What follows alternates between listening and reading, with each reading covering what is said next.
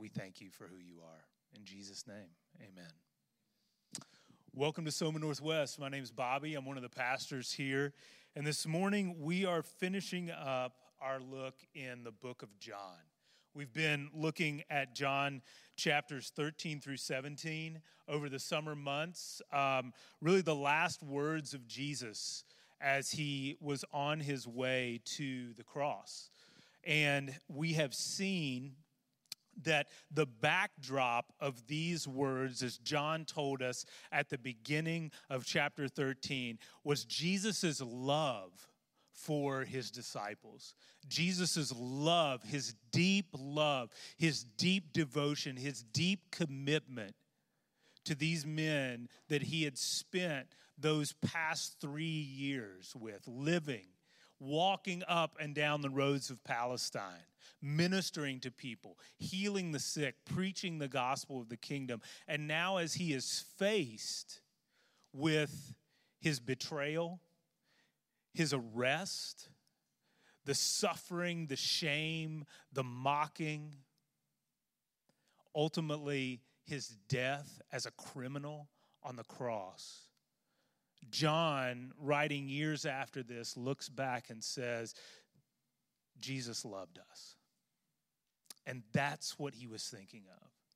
He was thinking of us. And so as we finish this series up, we're going to go back to chapter 13. We're going to go back to the start of that dinner in that room that night after Jesus had gotten up and wrapped a towel around his waist, filled a basin with water, and washed his disciples' feet, after Judas had left out into the night, out into the darkness to solidify his betrayal. We're going to read these words at the end of John chapter 13, starting in verse 31. And if you're using the Bibles around you, you can find that on page 525. We read Jesus saying,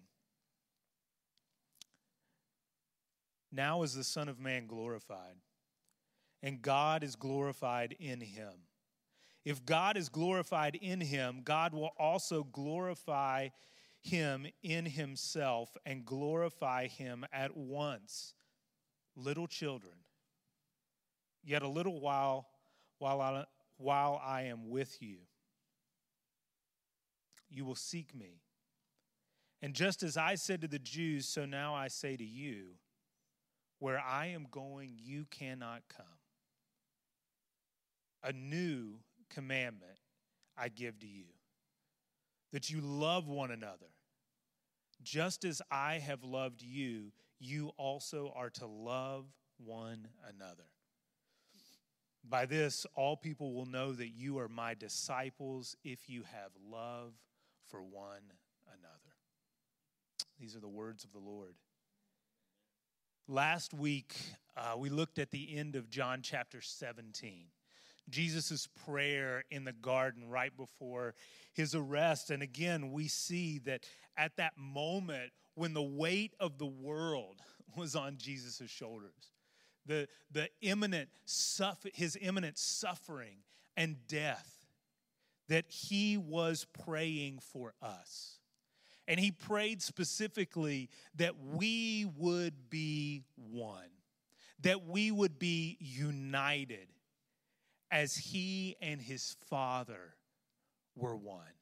He prayed for our unity. And it would not be a unity that was something that we had to conjure up, something that we had to create on our own, but that unity was rooted in the relationship between himself and his Father.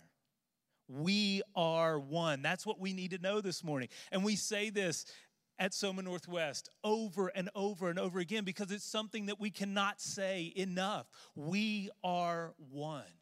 We need to know that. We need to believe that we are one family here, that we share in one purpose as children of God. And what we talked about last week is that unity and that oneness, it doesn't erase our differences. That unity and oneness doesn't ask us to delete our stories. We are all here with different stories. We all come from different backgrounds and family situations and different parts of this city and this country that we've lived in and grown up in, and all of the things that are thrown into that and our experiences. We are one, yet we are different. We are different people. We bring different things into this relationship and this body, this community of faith. But Jesus says, I want them to be unified. He prays that you and I would be unified. Paul puts it in Ephesians chapter 4. He says, to eagerly maintain the unity of the Spirit. So Jesus tells us that we are already one. That we are already one because he and his Father are one. Yet Paul also encourages us, and Jesus prays that we would experience that oneness. That we are one, but we also have a responsibility to experience that, to maintain that, to hold on to that unity that God has given us in Jesus Christ. And the question for us is how? How do we do this? How do we, as a community of faith here, of people who understand, yes, we are all united in Christ, yet we are all different. What does it mean then for us to experience and to share in a real, tangible oneness? Jesus says, a new commandment I give you. Love. Love. Love one another. Now we know, because we've been in the scriptures over the course of this year, we've been in Jesus' Sermon on the Mount, we've bounced around from Old Testament to New Testament. We've seen that God's expectation for his people to love each other is not a new thing, right? Like Jesus didn't show up here and say, hey, I'm going to tell you something that you have never heard before, and that is you got to love each other. They knew this. God's expectation was for them to love each other. But what Jesus is saying here is that there's a new standard. There's a new standard of love. And what is that standard? How were they supposed to love each other?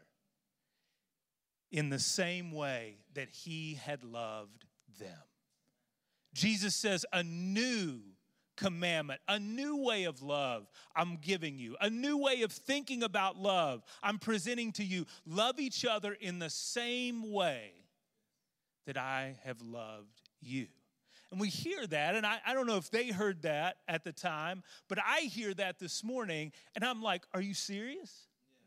There's no way. That's impossible. There is no way that I could love you in the divine way that God has loved me.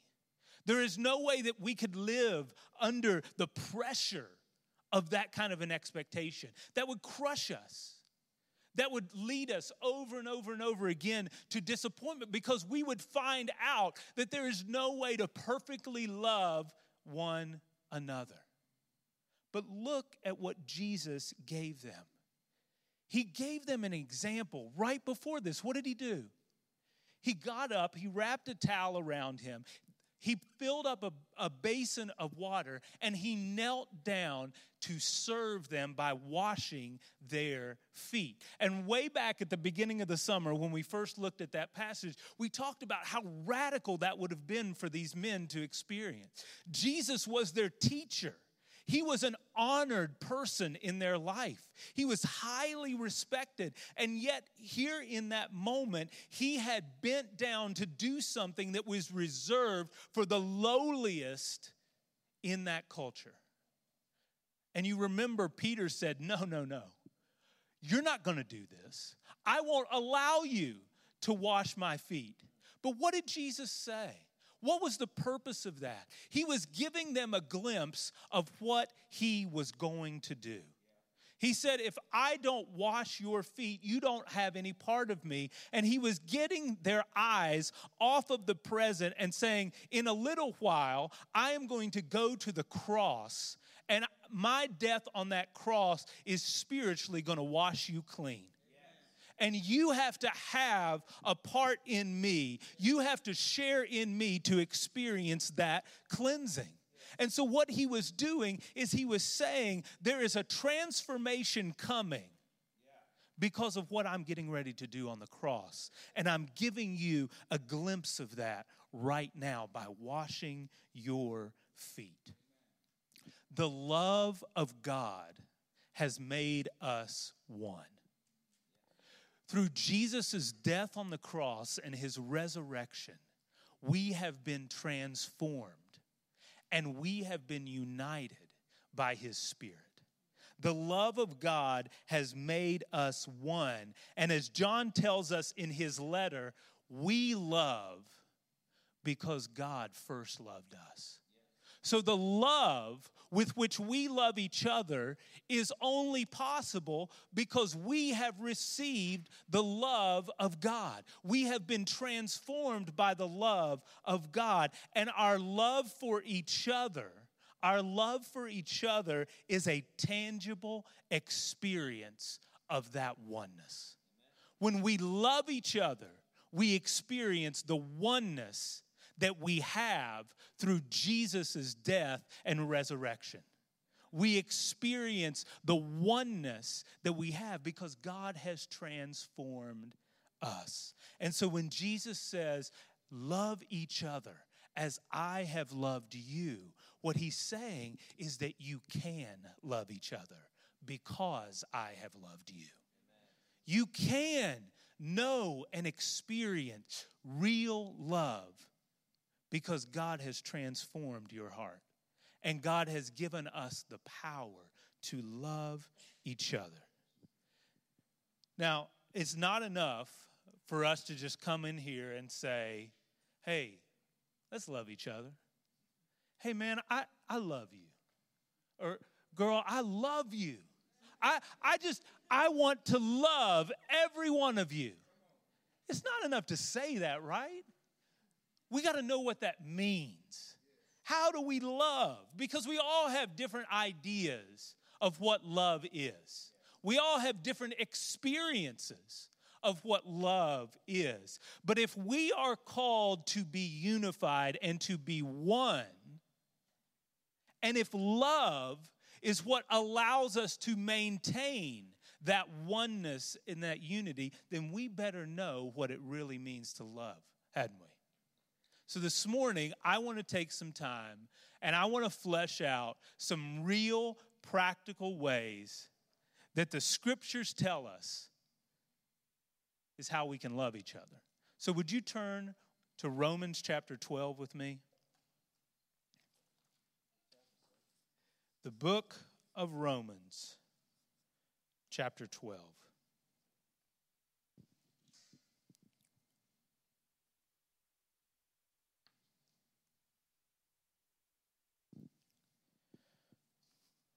And listen to these words written by the Apostle Paul starting in verse 9. Let love be genuine. Abhor what is evil and hold fast to what is good. Love one another with brotherly affection. Outdo one another in showing honor. Do not be slothful in zeal. Be fervent in spirit. Serve the Lord. Rejoice in hope. Be patient in tribulation. Be constant in prayer. Contribute to the needs of the saints and seek to show hospitality. Now, I want to walk line by line, phrase by phrase down through this. Because Paul is writing to a group of Christians, a group of Christ followers living in the city of Rome. And this group, this church, if you will, was founded years before Paul wrote this by a group of Jews that had probably come to faith in Jesus in Jerusalem during that awesome period of time we read at the beginning of Acts that we call Pentecost. But by the time Paul is writing this church is probably super diverse. Rome was the city in the world that day. You had people from every tribe, every tongue, every nation coming into the city of Rome. And so you had a church filled with people from different cultural backgrounds, from different religious backgrounds, from different family backgrounds. They're all living together, worshiping together, in relationship with one another. People that are coming from drastically different backgrounds, again, that are called to be one. And Paul writes to them and says, this is what it looks like. This is what it means to be a Christian together with each other. And he begins by saying, let love be genuine. Another way you could say that is, love is real. Love is the real deal. You don't define whether or not love is real or genuine or not. I don't define it. There is only one kind of love, and it is genuine. It is sincere. It is real, or it's not love at all. And so Paul is saying love is real, and now I'm going to tell you what that looks like. This is what it means to love. And the first thing he says is abhor what is evil and hold fast to what is good. I want to tell you this morning that love hates evil. That love is terrified by evil. And this is not some holier than thou attitude. It's not some kind of pious, condescension that we have to the evil, awful, bad world out there. What Paul is talking about here is a visceral, personal, keeps you up at night, makes you sick at your stomach feeling towards sin and towards what is evil. Let me put it this way for you. Think about your family. If you have a brother or sister, mom or dad that you're close to, if you're a parent here this morning, think about your kids. Would you stand back and watch as someone in your family that you loved, that you cared about, that you were all in with, would you stand back and watch as they made destructive decisions after destructive decision? Things because of their pride, because of their selfishness, because of the attitude of just, I want to do what makes me feel good and I don't care about anyone else. Things that would hurt your family. Things that would cause pain towards your family. Things that would really mess up your family. Would you stand back and just be satisfied to say, well, who am I to judge? It's not really that big of a deal. I don't want things to be awkward with that person. So I'm just not going to do anything. Would you do that? Would you do that and take that position and still maintain that you love that person and that you really care about your family? I would hope that none of us would do that. I would hope that with the people that we love the most, that we'd be willing to step in. Listen, we can't control people. We can't make people do the right thing. But I would hope that all of us would step into the people that we say we love the most and say, listen, stop. Hold up here. Do you see what you're doing? Do you see how it's hurting you? Do you see how it's hurting this family? It's easy for us to see this kind of statement of like, let's be just terrified about what is evil and what is sinful. Let's hate those things as kind of being this idea of like, we need to be separate. We need to withdraw. We need to put ourselves in a position where we never come face to face with these things. But that's not what Paul is talking about here, because we all know that there is evil and that there is sin, and it's in this room. We are all sinners. We are all prone to selfishness and pride. We are all prone to making destructive, hurtful choices with each other. And let's be honest, sometimes we do that. sometimes we do that. And what Paul is talking here is a hatred of evil that is the natural reaction to holding on to what is good. It's two sides of the same coin. Because when we love what is good, and when we desire what is good for each of us in this room, we understand that sin destroys lives in a very, very real way. Sin causes pain. Sin causes suffering. Sin causes grief. Sin separates us from each other. We hide in guilt and in shame, and we're afraid to come out and say, this is who I am. This is what I'm dealing with. This is what I've done. It separates us from each other because it isolates us and makes us think, man, I'm the only one here. I'm the only one here that sins. I'm the only one here who is messed up. I'm the only one here who has this in my story. When we love each other, when we love this family that we have right here, we are willing to press into those things because we believe that God is good. But sin lies to us and tells us that there's something better. There's something better than what God has for us. And as a community, we have, if we love God, if we love each other, if we cling to what is good and what God says is good, then we will be willing to step into each other's lives and remind each other of that very thing. We will have hard conversations with each other. We will pray actively with and for each other. We will encourage each other with the truths of God's goodness. I mean, let's be real. Confronting sin is not a walk in the park. It's not easy. None of us wants to do it. None of us wants to do that. It's gut-wrenching. It can be really messy at times. But the words that Paul uses here, abhor and hold fast, they are strong words. They are words that are packed with passion. And passion isn't just being excited for something. Passion means that you care about it so much that you're willing to suffer for it.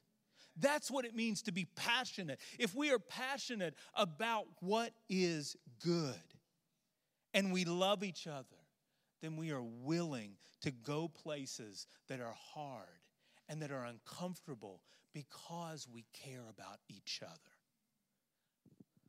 Abhor what is evil. Cling to what is good. Paul goes on to say, love one another with brotherly affection. Outdo one another in showing honor. I think some of us can have this unspoken standard on the relationships that we have with people, the relationships that we have here. And that standard is, I will only commit to you when I receive, fill in the blank, from you. I will only commit to you. I will only be all in with you when I receive what I need, what I'm looking for, what I expect from you. We hold each other at arm's length until those expectations are met. And whether we want to admit it or not, we can have a transactional relationship with each other. You give me what I need, then I'll give you what you need. You do this for me, and then I'll be more willing to do that for you. You treat me this way, and then I'll treat you this way. What Paul is talking about here, love each other with a brotherly affection, with a familial love. He's talking about devotion here, a commitment that says, this is my family. These are my people. These are the folks that I love and that I'm committed to, and that devotion replaces our expectations. That devotion replaces our expectations. And that we don't delete the expectations that we should have. I mean, that's these are the expectations right here. This is what it means to love each other. And we should expect that this is what our community should look like.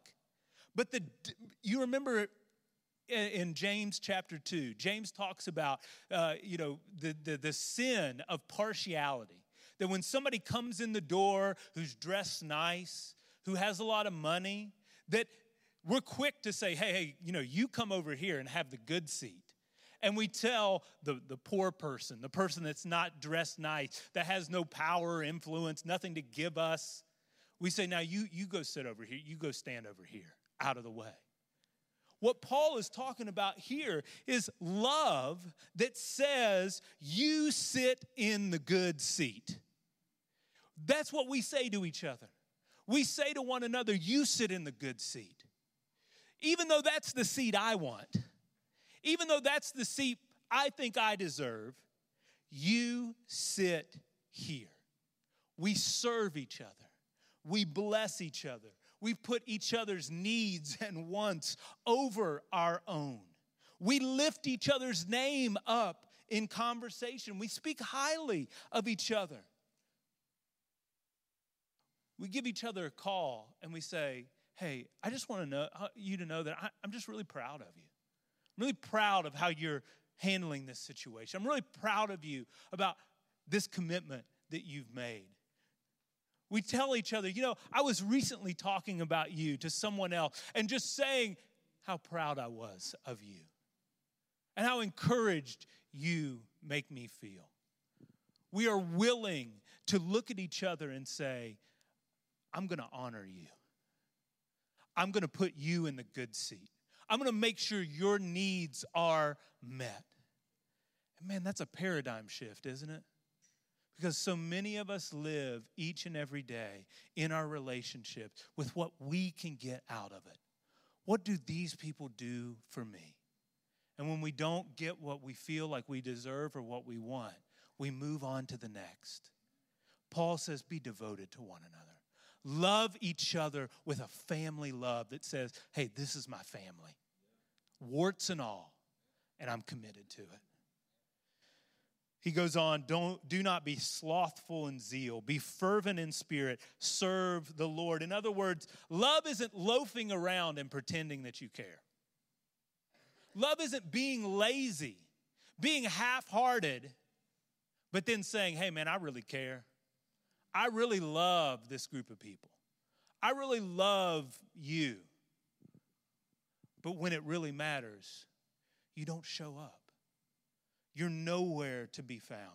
Listen, we have enough people in our culture that only show up when the lights turn on, when the camera rolls, when there's something that they can get out of it. Every single day, we have people who are in powerful positions, influential positions, that only care when it's beneficial for them to care. That's not how it should be in here. We should love and care for each other by giving the best of our time, the best of our energy, the best of our resources and our talents, not the leftovers. Not the leftovers. Not when it's only convenient. Not when it's only when you get something out of it. And man, I just look across this room and I see so many people that this is true of. That this is true of. I think of Pat and Jenna. I think of Connor and Caitlin and the Figgins and Luke and just so many of you in this room who give your best to each other, who have been blessed, and you in turn bless other people, who say, yes, I'll be there when someone calls and says, hey, I need you to help me move a piece of furniture. I mean, I think of Pat, who's an ER doc, works crazy hours, and yet so many of us in this room have been blessed by him coming over and giving us his time and his talents with his carpentry skills. Building stuff for us, fixing stuff for us that would cost us tons of money to have to hire out. But he does it because he loves and he gives. Again, I'm saying names, but so many people in this room have experienced that from each other, This is a community that gives and that's not lazy, that doesn't pretend to care and then fails to show up. Loving each other means that we're all in the little things and in the big things. When everybody's watching and when nobody's watching. When somebody gives you a blessing in return and when you get nothing. That's what love does. Rejoice in hope. Be patient in tribulation. Be constant in prayer. Last week, Tony and Nate talked about our vision as a church. We want to be a long-standing, constant presence of God's people and God's kingdom living right here. A long-standing, constant presence of God's people and God's kingdom right here in this part of Indianapolis. The gospel changing our neighborhoods, our workplaces, our schools. Do you think that's going to be easy? No. And we realize that. We experience that. This is not easy because we have an enemy that is actively fighting against us, that is actively putting up barriers against us, that wants to destroy us, that wants to keep us from seeing this happen. Just think about the things that we're asking God for. We want to see people saved.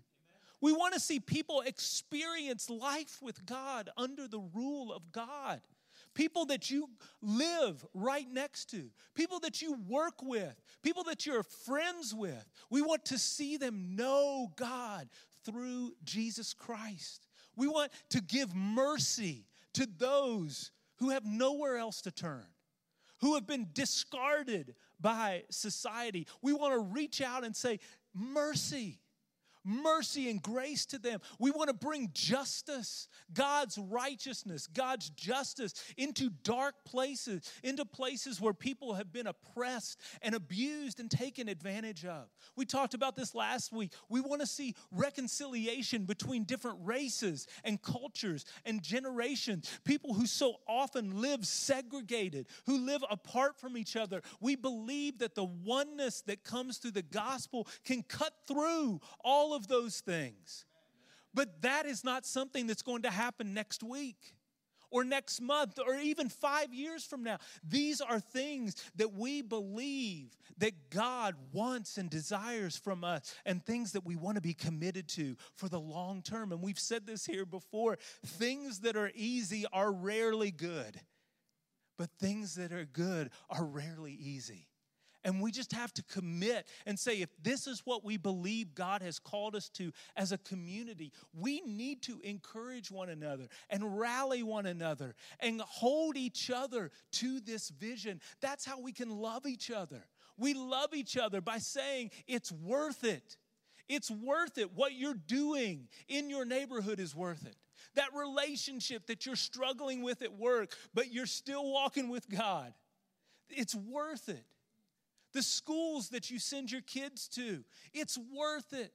All of these things, we encourage each other and say, we are in this together because we are one. And because we are one, God is using us and can use us in amazing ways in our community. Contribute to the needs of the saints and seek to show hospitality. I want to brag on you all again because there is not a month that goes by in this community where this isn't present. Meeting the needs of each other and showing hospitality. And so many of you have experienced this firsthand. Just listen to these things. Invitations to dinner, to go out to eat with people, to be invited in someone's home. So I've talked to so many of you who said, man, within the first few weeks that I came here, somebody invited me over to their house. Somebody invited me out to dinner. And that's why I'm here. That's why I got connected. That's why I stayed. Think about parents, the times that people have come to you and said, hey, can we watch your kids so you guys can go out on a date? Or when you've been in a pinch or in a bind and you've called somebody up and it hasn't been convenient for them, but they've said, yes, bring your 12 kids over. I mean, just let them come over and, run our house for a couple of hours. Yeah, we got this. Think about the amount of meals that you all have cooked and bought for each other when someone has been sick, when someone's had a miscarriage, when someone's had a baby, when someone has been in the hospital. The amount of people that have just come and said, hey, can I bring you something? Can I just come and sit with you? Can I just listen to you? The fix-it projects at our homes that different men and women have jumped into. Paying for groceries, paying for gas, paying for rent during seasons that have just been lean and hard. Cars that have been gifted. I mean, these are real things. These are tangible things. These are things that are just necessary for life. And we've experienced that here. We have people that are constantly giving and pouring out and saying, I've been blessed, let me bless you. Real needs that are being met. In a couple of weeks, we're going to celebrate our 1-year anniversary. And that Sunday, what we're going to do is we're going to kick off something that we're going to do one Sunday a month. And we hope that this spreads out to the other Sundays. But it's so easy to love and to make space for people that we really know, right? People that we're comfortable with, people that we have a history with. But what we want to do is we want to designate one Sunday a month, the first Sunday of every month, and say, this is our lunch together Sunday. And what we're going to do is we are going to commit that Sunday to make sure that everybody who's here gets invited either to someone's home or gets invited out to eat at a restaurant. Now, we know things happen. Sometimes you're not able to do that. Sometimes people aren't able to say, yes, I can come. But we just want to make it a norm. Hospitality, making space for people to feel welcome. Making space for people to experience love. And man, there's nothing better than sitting down to a meal with each other and saying, tell me what's going on. Tell me your story. Tell me what you're experiencing here. Tell me what you think about this. We get to know each other and we create that space. I want to close by reading a couple verses in John's first letter. 1 John chapter 4. Listen to these words. 1 John chapter 4, verse 11 and 12. Beloved, if God so loved us, we also ought to love one another. Listen to this. No one has ever seen God. But if we love one another, God abides in us, and his love is perfected in us. There is a way to see God when we love each other, when we are unified together. Cultural awareness, social initiatives, the good that we do in the community, all those things that we are pursuing and that we are invested in. The things that we want to continue to do as a church community. Jesus points to one thing. And he says, this is the thing that will show people that you know me. Love each other. People will see God. People will know Jesus when we love each other, when we care for each other, when we are one with each other. The question for us as a community is this. When people out there look at us, can they say, that's what God's like? Now I know that is what God is like. And that's what makes what we do each Sunday by taking a piece of the bread and dipping it in the juice such an important symbol. Because we have one loaf that we all take from. We have one cup that we all dip that bread into. And that is a symbol for us that what God has done for us individually, he's done for us as a community. That God has united us individually to himself, and through that, he's united us together. And so I want to ask you this morning, as you come and take this meal, this communion, this symbol, that you would do it in a way that recognizes this is not just about me and Jesus, but because of what Jesus has done for me, I've been brought into this community to love one another, to love one another as God in Jesus has loved me. If you're a follower of Christ this morning, I invite you to come. If you're not, stay in your seat. There's no shame, there's no judgment, but this is a symbol of something that is true about those of us who have put our faith and trust in Jesus. And as you do that this morning, I want to ask, as you take that and go back to your seat, I want to ask you to just say a prayer. I want to ask you to pray for the oneness of this community here. I want to ask you to pray that God will protect us from the enemy who wants to destroy us and fracture us and separate us. I want you to pray that we would keep holding on to this truth, that we are one and that God is good. And would you pray that our love for each other would be an invitation to the community out there to come and to know Jesus. God, we thank you for your word. And Jesus, we thank you that in your hour, in your moment of greatest need, that you were thinking of us. We come this morning as people who have a lot going on. Life is crazy. We're tired. We have a lot of responsibilities and a lot of things that are on our plate. But Lord, I just pray that we would continue to be a community that loves one another. Would the power of your Spirit enable us to go the extra mile, to give up our rights, to lay down our expectations for the good of each other. And Lord, would you make us, through that love, a community that lasts, a community of faith that lasts for years and years to come. And we will give you the glory. In Jesus' name, amen.